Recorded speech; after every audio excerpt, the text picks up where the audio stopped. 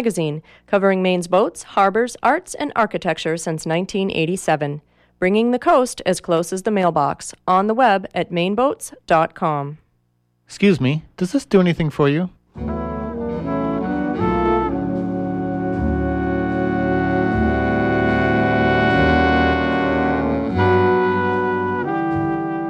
How about this?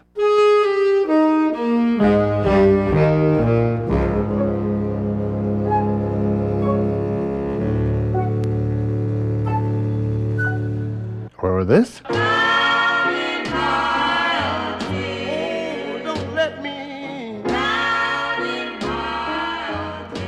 Because this is the sort of thing we play in Adagio. Slowed down bluesy jazz. So dial us up, Tuesday evenings at 6. You might like it. You might even hear something that really moves you.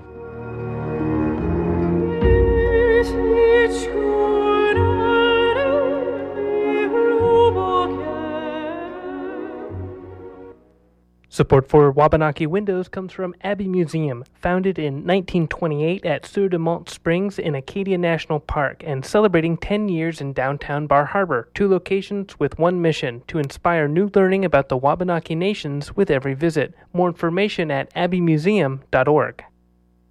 It's 9:59, and you are tuned to WERU-FM 89.9 Blue Hill, 99.9 Bangor, and streaming online everywhere at weru.org. Wabanaki Windows with your host Donna Loring is up next.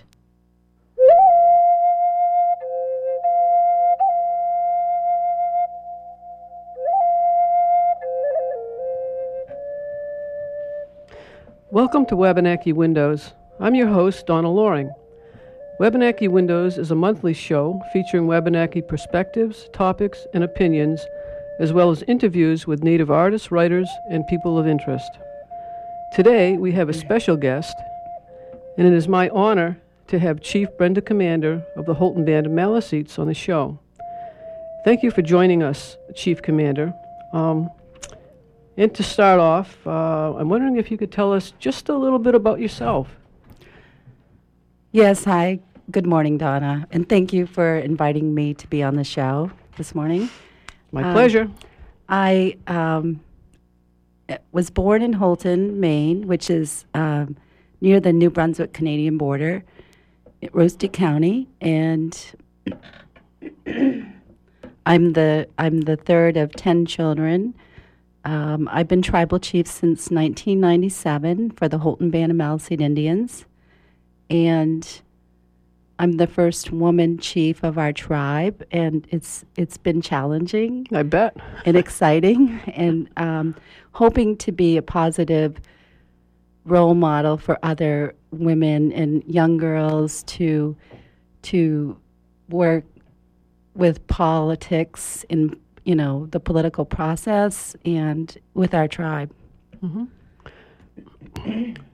Now, Chief Commander, where is the Holton Band of Maliseets located? The Holton Band of Maliseets is located in Littleton, Maine. Headquarters is in Littleton. We're actually 2 hours north of Bangor, and our lands are Holton, Littleton, Monticello, and we don't have contiguous lands. We have scattered lands, and so we have property in those 3 small towns. Yeah. So Holton is probably the biggest town that. It is. Yes, it is. And how far away is Holton from your reserve? Holton is about 6 miles away from our community and lands. Mm-hmm. And how many tribal members do you have? We have about 1,200 tribal members, and we have over 1,000 acres of federal trust lands, which means lands that are held in trust by the United States of America. Mm-hmm. And now I know the Penobscot Nation, we have a number of departments within our community, like, public safety, health and human services, do you have anything that would be equivalent to those departments, or what do you have? Oh, we do. Actually, at this time, since we've been federally recognized in 1980, along with the Penobscot Nation and Passamaquoddy tribes, we were unorganized at that time. And with federal recognition came the ability to access federal funds. And we started with minimal programs such as education, health, social services, and have really grown over the past years. And now we have environmental programs. We have a Head Start. We have a tribal police now on our lands, and a housing authority, domestic violence and sexual assault programs, Indian child welfare, and the other basic programs that we began with. Now, you mentioned law enforcement. Now, I don't believe that was a program that was right there from the beginning. I mean, right after the land claims. It took you a while to get that, right? Yes, it did. It began with when I first became elected as the chief. We met with the community, and many community members came forth to voice their concerns about how we had a lack of police presence, and many issues came forth about how the Maliseet members would be treated by the Houlton local law enforcement. And we began with the sheriff. It was Sheriff Ted St. Pierre who came forth, and actually we started talking about having our own policing. He supported us with letters, and we wrote grants together to try to bring in funds, but we didn't realize at that time that we needed to go to the state of Maine to ask for that authority, because we were a federally recognized Indian tribe, and we felt that we had that authority to build a police program or department, which is a part of sovereignty and something that other tribes in the nation did, and we didn't realize that at the time. That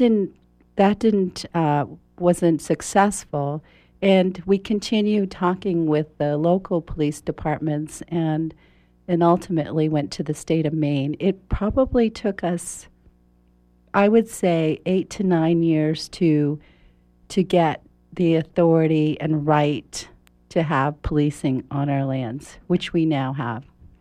It's a bit technical, I know, and it has to do with the language in the Land Claims Settlement Act, I believe, and it where there was some sort of question about the authority of the Houlton Band to indeed have their own law enforcement, which is kind of strange because, the Penobscots and the Passamaquoddies, of course, had their own at the time. So that was a little snafu in the process, and it just took you guys longer, for some reason, to get that authority, and to get that authority, you also needed to correct me if I'm wrong. You also needed a sort of okay, I guess, from the surrounding communities. Is that right? Absolutely, yes. It's been really difficult for us to move forward and to build a community and everything that comes along with the needs of community members. It's taken us much longer to accomplish those things, but one thing I see is the Maliseets are very determined and have really been since 1980 determined to work on these issues that will benefit our entire membership, and we do that. We struggle, but I see that determination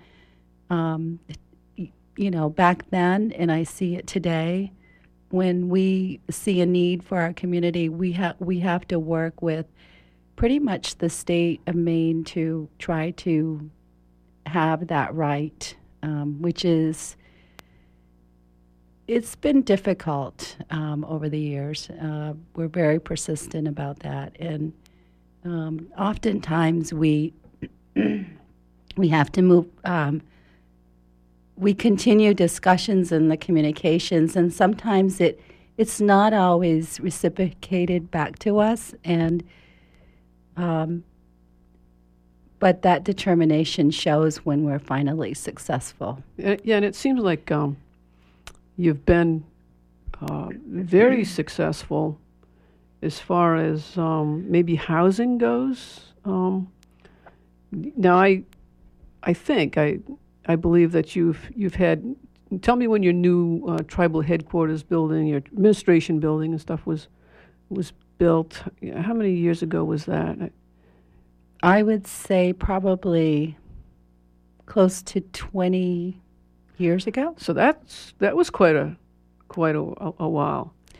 It was. When we first received federal funds, we were actually located downtown in the town of Houlton. We were renting space, and we were scattered then with the health department offices not at the same location. And I think that I would like to attribute that to our third chief who identified this parcel along the Meduxniqueg River, and it actually was our Aboriginal homelands. He identified that parcel, and he said, this is where our tribal headquarters is going to be. It was a big change for all of us. We didn't accept it at that time. We kind of questioned him about why are we moving way out in the rural area, but looking back, it was a great decision to do that because we built our community there. Remember that we didn't have anything. We weren't organized. We were very poor. Yeah, we didn't have money. Right. Yeah, and I remember when I was on Judiciary Committee and you testified on a number of bills, one of those times that you testified was very powerful. In that you mentioned at one point you had no land where you were living except for this. There was some houses or whatever, tar paper shacks or whatever. Yes. Tell me about that. Yes. Back at that time, back in the 70s, or when the other tribal nations were on the cusp of negotiating with the state on federal recognition, the Maliseets came forth and became part of that because at that time there was just a sense of hopelessness, poverty. And the townspeople themselves were very openly blatant about us. You mean racist and prejudice? Very, yes. Yeah. And it's recorded actually in the books about how dirty the malice, and it just very hurtful. So many of the Maliseet families lived near the town dump, and many families didn't have even floors. It was the ground. So they didn't have even dilapidated trailers. They had worse off than that. Yes, it was. Yeah. It was just horrible conditions. And what happened was, I think that brought the Maliseets to start talking with people was late in the 70s. 7 adults from that community, from where they lived at the town dump, actually, to keep warm in the winters, there was a little store close by, and they would go there to buy Sterno, and otherwise called canned heat. Mm-hmm. They called it Pink Lady, and it was a concoction of the canned heat and straining that, and they did that And it was so they could keep warm, too. Besides that, it would keep Yeah. them warm. They got a batch of poisonous canned heat, sterno, and 7 adults died in our community. And they had big families. at one event. I mean, this one time. Now let's understand what we're talking about, and correct me again if I'm wrong. Now, in our community, years and years ago, they would take sterno, and they would strain it and put it with something, because it was so cheap to buy, and they would drink it because it was their replacement for alcohol. And sometimes, once in a while, they would drink too much of it, or not mix it right, or whatever, and then we'd have some deaths. So is this what occurred? Yes. That occurred, and no one in the town had said anything at all. If it had been a family from town that was not part of our community, there would have been mourning, and it wasn't that way at all. After that time, and I'm talking about the late 70s, the Vista volunteers came into town. They have heard about this news that these people had died, and they came into town and they talked with the Maliseet members and tried to talk to them about their rights and to see if they could help with the living conditions there. Well, between that and the recognition, in the winter, the town itself with a bulldozer came there and bulldozed those homes Okay, flat. now let's understand this situation. There were some tar paper shacks Yes. in the dump area up Yes. there, and people were living in those. Yes. And the town said, now again, I want to get the story right. The town didn't like that. Right. They basically thought it was an eyesore, or Absolutely Whatever. said that, yes. so. Did they give these people in these houses warning to get out? No. So they just showed up. And what time of year was this? That was in the middle of winter. Okay, so in the middle of winter, they show up to these houses, shacks, and what do they do then? They started bulldozing the homes, and the people had to leave immediately and to try to live with other people that they knew, or they had nothing. Absolutely Were they allowed to nothing. take things out of those little shacks they had? What they could grab, I'm sure, yes. So what they could carry, Yes. and then, yep. Yeah. And not only that, but at that same time, the Maliseet members or community, they would not deliver their mail. to that particular... No, they wouldn't go to that site. They wouldn't have their mail delivered. No members of the Maliseet, no matter where they lived, would get their mail. They see. would physically have to go to the post office and get general delivery. I see. So they could live in town and still not Right. get their delivery. Yes. That's pretty amazing. And this was when, in 1970? It was late 70s. The late yes, 70s. Yes. And yeah, they would say, they're an eyesore to us, and just be totally open about how they felt. So there's a big jump between the 70s, where you had no land base, no actual cohesive community where you had a tribal governmental structure. You were sort of spread out. So after the did the land claims have something to do with you being able to get this land? And Yes. Over the past 31 years since we became recognized, everyone's not happy with the land claims, and especially, we question our own leaders who were there negotiating, and but I think things were so dismal, and there was so much hopelessness in our community that they felt that if we negotiated and only had access to federal funds, that perhaps there was a chance for housing, perhaps there was a chance for education and health and all of those things that our community really needed. It wasn't ever the state of Maine who came forth to help our members. We have done that over the past 31 years ourselves. So you've helped yourselves. It's sort of like pulling as they say, pull yourself up by your bootstraps. Yes. Well, it would also help if you had some land to stand on and some boots to put on, wouldn't it? Right, absolutely, yes. So you did this. I mean, the land claims happened. You became involved with the land claims. You got some funds. You got your land base. And this happened over a period of 30 years. Yes. You now have a tribal administration building. You have housing now? We do.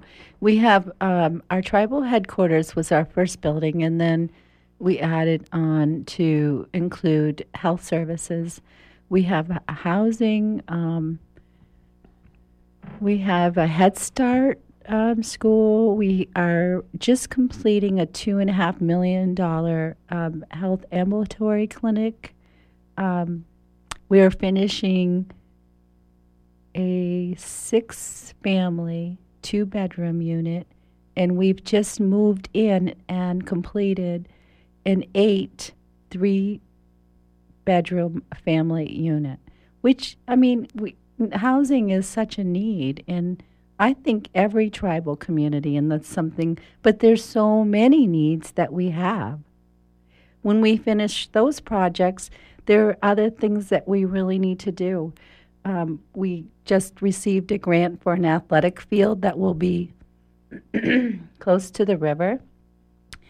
But I think with all the priorities and needs that we have, we're still we're still rebuilding our community, and that's going to happen, I would say, over, hundreds of years. They're always going to be rebuilding the community and finding new ways and innovative ways to help the members. Now, as you've come a long ways since the 70s. Yes, absolutely. There are most likely there are jobs within the community. How many people do you employ? We employ close to 90 now. Wow. And we are the biggest employer for our tribal members. We don't just exclusively hire tribal members because we want qualified people, administering our programs, but we also want our members trained so that they can come forth.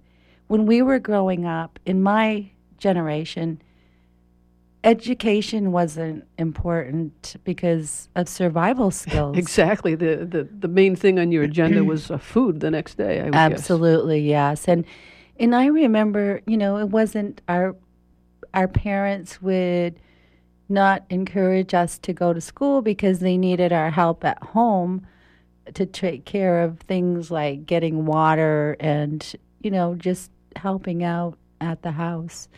So we've really made it a priority. The tribal leadership has made it a priority to now reach out to the community and encourage education. With the start of our Head Start school, they learn the cultural language and all of our culture, and feel really confident about leaving there to go into the public school system. Even though, we continue working on that we probably have close to 40 or 50 now enrolled in college. That's great. Out of, what did you say, about 1,200 tribal members? Yes. You've got about 40 or 50 in college now. And it's ironic because our first chief, he was the only member of our whole tribe in the 1980 that had a high school education. Wow. So That's amazing. It would seem like he should be our chief because we looked at him as being educated. Mm-hmm. It is. It's amazing. Yeah. I mean, you in this society, you have to have education to survive, and to to plan and to move forward. And it's also over that whole entire time, we've worked to educate the general public that surround us about us, and more like building bridges with them. We're not completely there at this point, and I know that because I have connection with the officials in town, and we do talk candidly, and we talk about how can we improve relations, and it's constant education, in working with your local authorities, the town, the state. It's a little complicated sometimes. And there's this history. There's this history of poverty and hopelessness and ignorance, actually, I'm going to say on the townspeople's part, and that just living through that and surviving that, and that's huge. I watched the Diane Sawyer show the other night about Hidden America, the plains, the children of the plains, and Pine Ridge was so in really bad conditions, and the kids were, but they had trailers. They have trailers, not in good shape. But I was watching that and I thought, they're where we were maybe 50 years ago, or and how did we get out of that? And I think that your community is a great example of moving up. And Donna, there's still that mindset out there that the taxpayers pay for us. Right. Yeah, and I know that you contribute to your local community. And tell me a few ways you do that. We so try to contribute. We actually have the Indian Roads priority system, and any roads that lead to our lands are funded from that program. So perhaps maybe a town road, we'd have access from a town road to our land. We can help the town actually build those roads, pave the roads, and, work with them on other projects in town, such as Brooks, that maybe development can't happen, economic development cannot happen because of something that's going on with a close brook in town. We work diligently towards that. But yet, our tribal leadership appeared before our town council just last week, and that same mindset from the 70s is still there with two of the town council members. I was shocked. I'm still in a little shock about that. They feel that the taxpayers pay for us being there. But what I want to say is most of these grants that we receive, we compete for those. They're highly competitive. Nobody just gives us money. But you compete with other tribes. Other tribes and sometimes states, towns. Mm-hmm. Yeah. And we work very hard to bring in monies. We're very resourceful. And sometimes I feel that maybe there's envy out there because there's a perception that we do have a lot of money. We're one of the poorest tribes on the eastern seaboard. Maybe it doesn't show that because, like I said, as a community members, we work very hard. Our lands are beautiful. We practice environmental stewardship, and we hope that other people will model that. When there's pesticides running into the river from the farmland, because we're in potato country. Yeah. And we do everything we can. We funnel millions into the local towns, and we also support local businesses.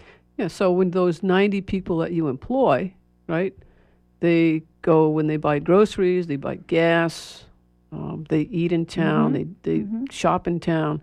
So that's a pretty big contribution to the community right there. It is. It's a very big contribution, and I think sometimes they don't want to acknowledge that, and they will, to our face say, "We don't believe that," but we actually write that down and we take that with us and show them, and suggesting that maybe there be an economic study. I think that would be wonderful for all the tribes to see exactly how much they are contributing. And it's not that the tribe says, "Oh, I want to be acknowledged here. I'll take, a pat on the back." It's not about that at all. It's building our own, making the lives of our own members better, because we have to worry about our future generations and still our elders. And we do everything to try to work towards, progress of something that they need. Now, I also know that you do some things with economic development. You have some 8A programs? Yes, we have 2 8A businesses. One's almost at its 9-year threshold, where it wouldn't be like sole source contracts anymore. What 8A is working with the Small Business Administration, and that is in Washington. And also it's contracting and bidding on contracts that the federal government puts out. It's not just a native program. It's, other people who start businesses can also do contracting. We do information technology and telecommunications, but most of the contracts that we're going after are the military contracts, such as in Afghanistan and Iran. We have hub offices in Bethesda, Maryland.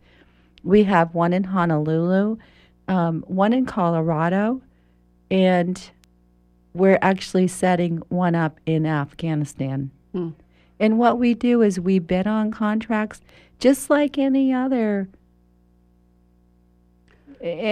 group who may have established companies such as this. We bid on those, and then we perform find contractors to perform the duties, and we get percentages off of those. We also have another 8A economic business. It's called HBMI Solutions, and that will that's 100% tribally owned, and that's selling broadband. Wow. And this past year, we have just hired a tribal member, a Maliseet member, to be the director of that. And she's now in training. And we're hoping to have that tribally operated by members. Well, that's great. That's fantastic. Moving ahead in technology even. Cutting edge stuff. Yeah. And so I had a dear friend of mine. He was the chief of the Choctaw Nation. He's famous in Indian country, I guess. His name was Philip Martin. And he was there for chief or chairman for most of his life. He passed recently. He told me once, he said, sometimes if it's not going to work, you have to think beyond gaming. Think beyond gaming. And so that is something, we really thought about. You hear a lot about, the casinos and gaming, and where we're located, it wouldn't seem as though it might work for us. And so we thought about that. And one other thing he always said to me, and it stuck with me, he said, don't forget where you came from. No matter how successful your tribe is, do not ever forget. I'm going to interrupt you there for a second. You're listening to WERU, Wabanaki Windows. I'm your host, Donna Loring. We're talking today with Chief Brenda Commander of the Houlton Band of Maliseets.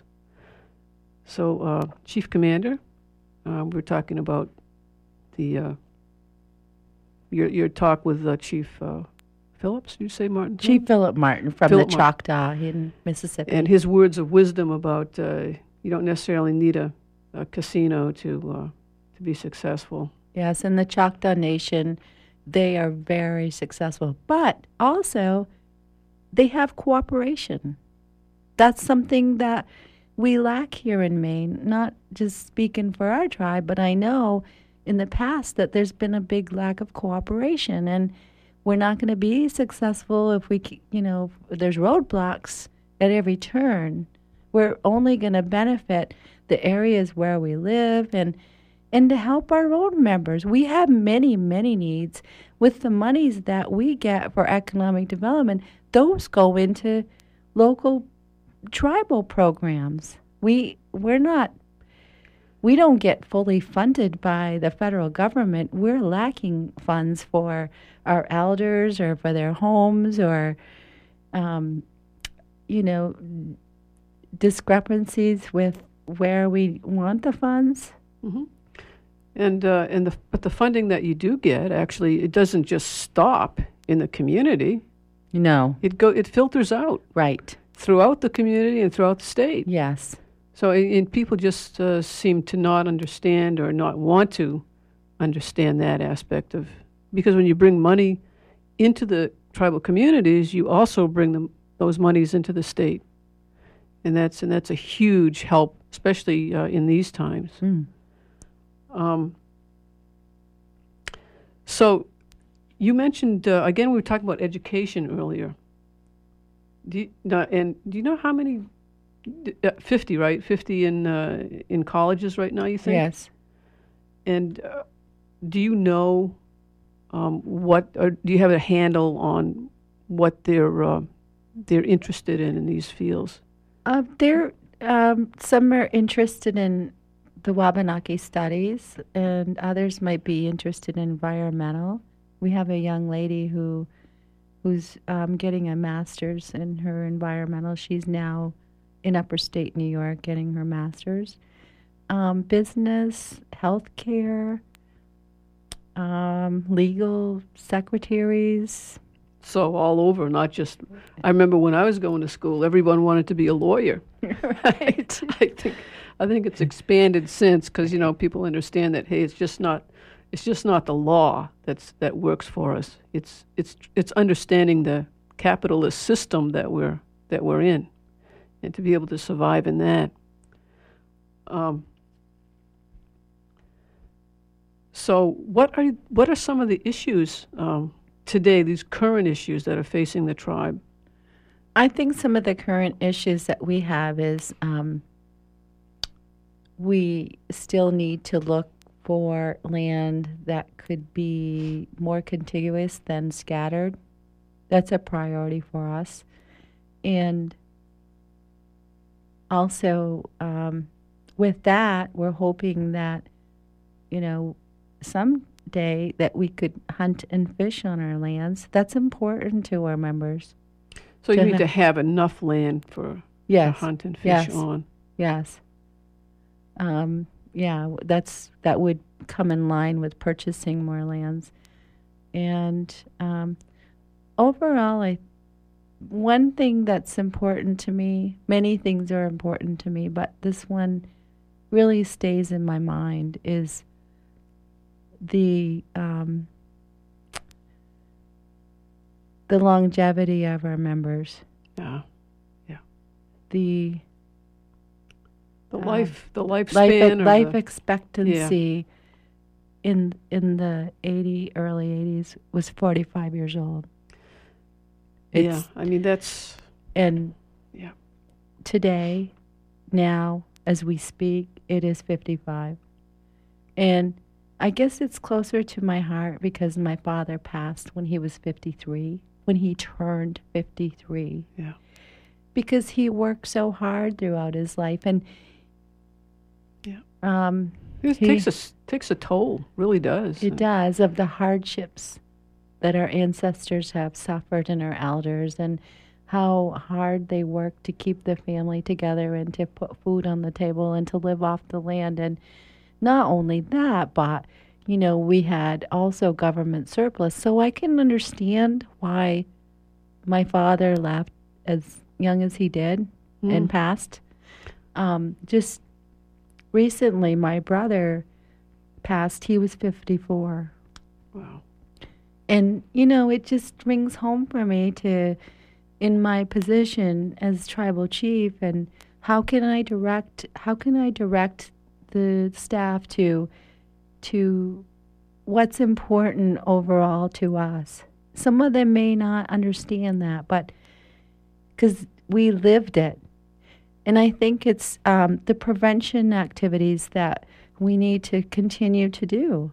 Prevention, like having access to aids that help our members to quit smoking, or to have the beautiful health center that we're building is incredible. It's something that we have worked for from day one, is to have access to all of the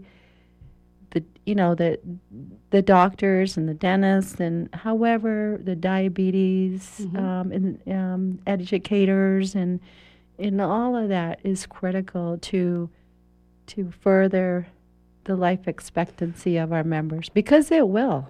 Right. So, do you have a high number of diabetes patients? We do. We have diabetes and heart conditions,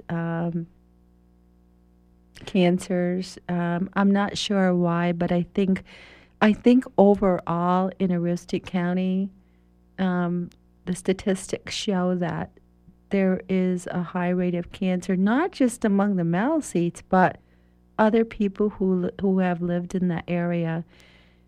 I don't know why, but the health center will be an important factor for many, many, many years to help our members with prevention and help them be healthy. Yeah, that is key, and especially that's key to actual survival of the tribe. The other thing that strikes me, and I remember this when I was in the legislature, is the incidents of children being removed from their homes. Yes. There is a law which was passed in 1978, and it's called the Indian Child Welfare Act. It's a federal law that was passed. And they actually used our community as a case study to pass this law where we are at the original right now. law? Yes. They used the Maliseets in Houlton because the children were being taken at an alarming high rate. And even when I got into office, I was just really horrified of how the actions of the DHHS were. DHHS's Department of Health and Human Services, okay. And how with our community being in one place now, they had better access to come and patrol at nights after the tribal office was closed, and they were finding ways to... Now, when you say they, you mean... The Department of Health and Human Services would be finding ways to actually legitimately... I don't know if it was legitimate, but they would say, this family's not taking care of their children. Even if they were playing out on the lawn, they were patrolling. Our past leadership had told our community over and over that the state had authority over us. We had no say about that. We knew that was happening in our tribe for some time, but felt somewhat like helpless to actually come forth to take a stand against them. No one would do that. Until one night, we held a vigil within our community, and there were the caseworker, two other caseworkers from the DHHS local office, the town police, and the state police came out to our lands while we were holding a community function right across the street, and tried to remove 2 teenage young girls in the home. The young girls were home with their aunt, and they were actually beading that evening, beading bracelets, native bracelets. And all of this, they came and went into the home, and actually the girls escaped out of a back window. But I was ignoring all of that because I didn't know what to do. Our leadership said, no, we can't interfere with this state, and they have authority over us. So I didn't know what to do. And so I tried to ignore that, although I could see it from the building that I was at. I was called by an elder to come outside. She came to me and she said, may I speak with you outside? So I went outside, and I was a new chief then. I hadn't any idea what really had to take charge or control of that. And she said, are you going to allow them to keep taking our children? Open your eyes. Don't you see what's going on over there? And she was really upset with me, and it really lit a fire because I stopped the whole function, and I gathered the tribal council outside, and I said, what should we do? And we ended up going over and speaking with them. And ultimately that night, we did take a stand. We asked them to leave our lands and, don't come back here. You're not taking our children. Leave now. And it was very confrontational with the local police authorities and the social service workers of DHHS. They did leave. The next day, we were in total, second guessing ourselves. The tribal council came to my office, and we were in there for most of the morning, and we really doubted what we did. We said, what did we do? Oh, my goodness. What if we did need them at some day? Because we told them not to come back, as if we thought they were going to listen to us. But we said, don't come back. And what if we needed them? Who were we going to call? We didn't have, all of that Indian Child Welfare Program was set up. And then we were there till probably noon, really wondering what to do next. We got a message from town that the police were coming out to take me and arrest me for interfering with an emergency removal order. Mm-hmm. And we were conflicted about that. And I said, if I could save one child's life from not being put in the system, because when they take our children, we didn't see them again. They were adopted out. They were put in non-native They were homes. Permanently removed. Yes, yeah. They were permanently removed. Which is a form of genocide in itself. Yes, cultural genocide. Yeah. And so this was going on for some time, for years. And I said, if this made any change, because we didn't know how this action was going to play out or affect us in the future. We didn't know if we did the right thing. We were really wondering. And I said to the tribal council, if it saves one child in our community, I'll go to jail. I will go. And then I thought about Representative Donna Loring.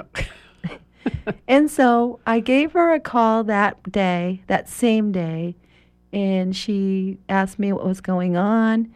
And she said she would talk to officials at the state level and see what, she could do to help out. And thank you, Donna, for your help, because they didn't come out. And Donna had spoken with the governor's office, and they relayed the message back to Houlton police authorities. Well, see, I didn't hear that. I've never heard that story before. Yes. I'm glad that I was able to do that for you. And so that was the start of changes. That we weren't going to take it. We're not going to let you take our children anymore. And we're going to stand up for what's right. And we need to speak with the state about an agreement, which every tribe is entitled to,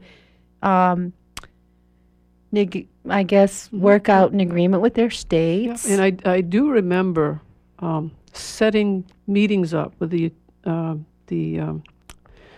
Attorney General's office and the tribe. Yes. The tribes and the state. Yes, and we did this for a few years. And also, I have to credit the Passamaquoddy and Donna, too, for all of this, and the Penobscots, because there was a little girl who had died. I think Lauren Marr, is that the one you're talking about? Yes. State? Yeah, yes. Yes. She was in state custody. Yep. I think in Bangor, down that way. Mm-hmm. Yep. And I opened the paper one day, and it said, Group probes, a small little caption said, Group probes DHHS after the death of this little girl. Yeah. And that gave us the opportunity to go before several hearings. Yeah. We held a hearing in Ellsworth, I remember. Mm-hmm, mm-hmm. And the Judiciary Committee was just bowled over from your testimony and testimony from the Passamaquoddies. And I remember I also testified that day. Mm-hmm. And when we heard where we could go voice our have someone hear our voice, I would call Donna, and Donna would arrange for others to actually come, and we would go. We would go talk about it, and any way and where we could do it to voice our concerns. The local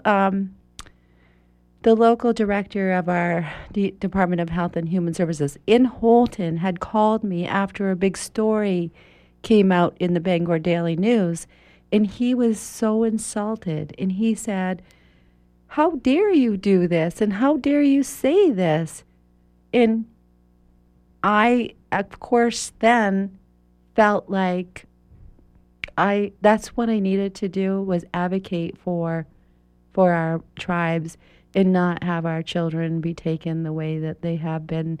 And that was a mission of mine, actually, to see that something changed. And it was actually the Attorney General, Stephen Rowe, who said, let's sit and talk about this, and let's talk about the children and not who has authority, not who has jurisdiction. Talk about the children. And then we actually worked on an agreement together. He was very supportive of that. Yeah. And then that agreement actually allowed tribal courts to hear Indian children's cases that were taken from Native families in the state, which is a huge step forward for our communities. Yes, there absolutely. Yes, it really changed things. But as I sit here today, I must tell you that I still am vigilant. I still have no confidence in the DHHS.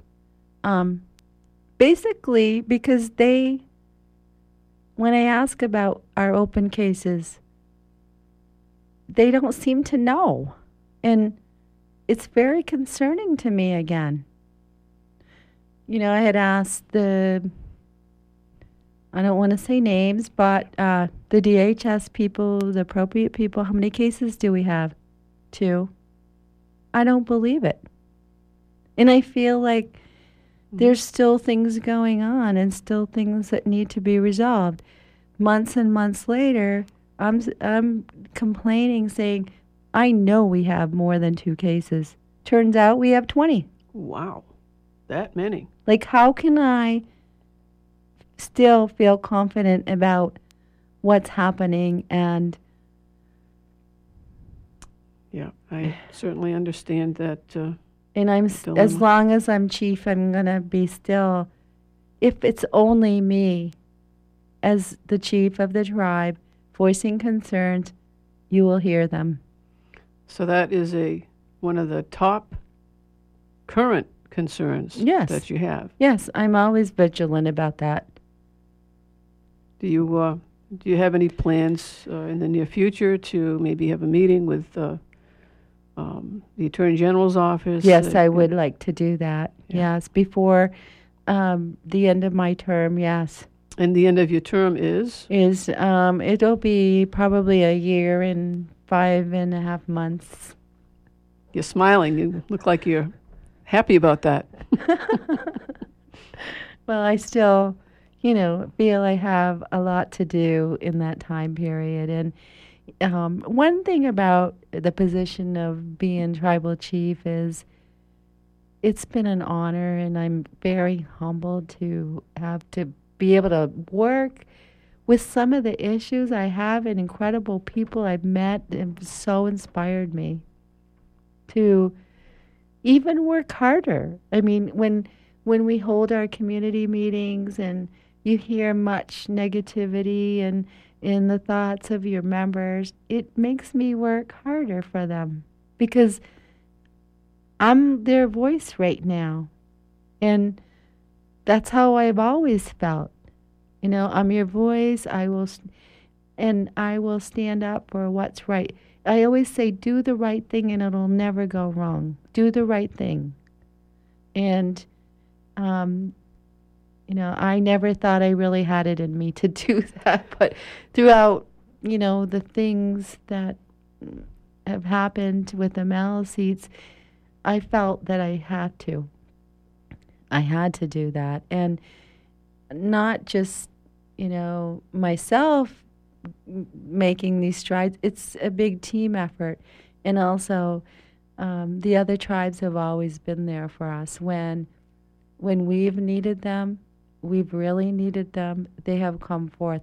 And we say that to them too. When you need us, we will be there for you, which we have in the past too, when the state wanted the NPDES, the environmental authority for licensing. Yeah. We were there, even though they paper weren't. Companies. Yes. Yes, we Yeah. came and stood with the signs, and we came and rallied and said, how can we help? Because that was an important issue. Well, I do remember, too, that, just about every legislative issue we had there, you were down there. That's how I got to know you. You were there all the time. And you testified in just about every issue, and it was very, very important to us to have your support and your backing, and you became a very respected figure in the halls of that legislature and in the governor's office. So, I thank you for all of that support. The Holton Band has come a long, long ways since 1970, and since the bulldozing of that those shacks and one thing I've seen over the past, I'll be in office 16 years. Wow. I've noticed that because of how the Maliseets were treated terribly in the past, they didn't feel like they had a voice, or they felt they didn't feel empowered. Mm-hmm. They felt quite scared about addressing issues with downtown programs that maybe things were going on. But I feel that I am there to help them be empowered and be there for them. But let them speak and have, their voice back. Yeah, absolutely. And I think that you've accomplished that. I think you've given them their voice back. So I want to thank you for agreeing to come on the show. You're welcome. Thank you for joining us today. I'm your host, Donna Loring. You've been listening to Wabanaki Windows. The music for our show is by Ralph Richter, a track called Little Eagles from his new CD, Dreamwalk. I want to thank my special guest, Brenda Commander, Chief Brenda Commander, for joining us today, and our engineer, Amy Brown. Tune in again next month for another Wabanaki Windows.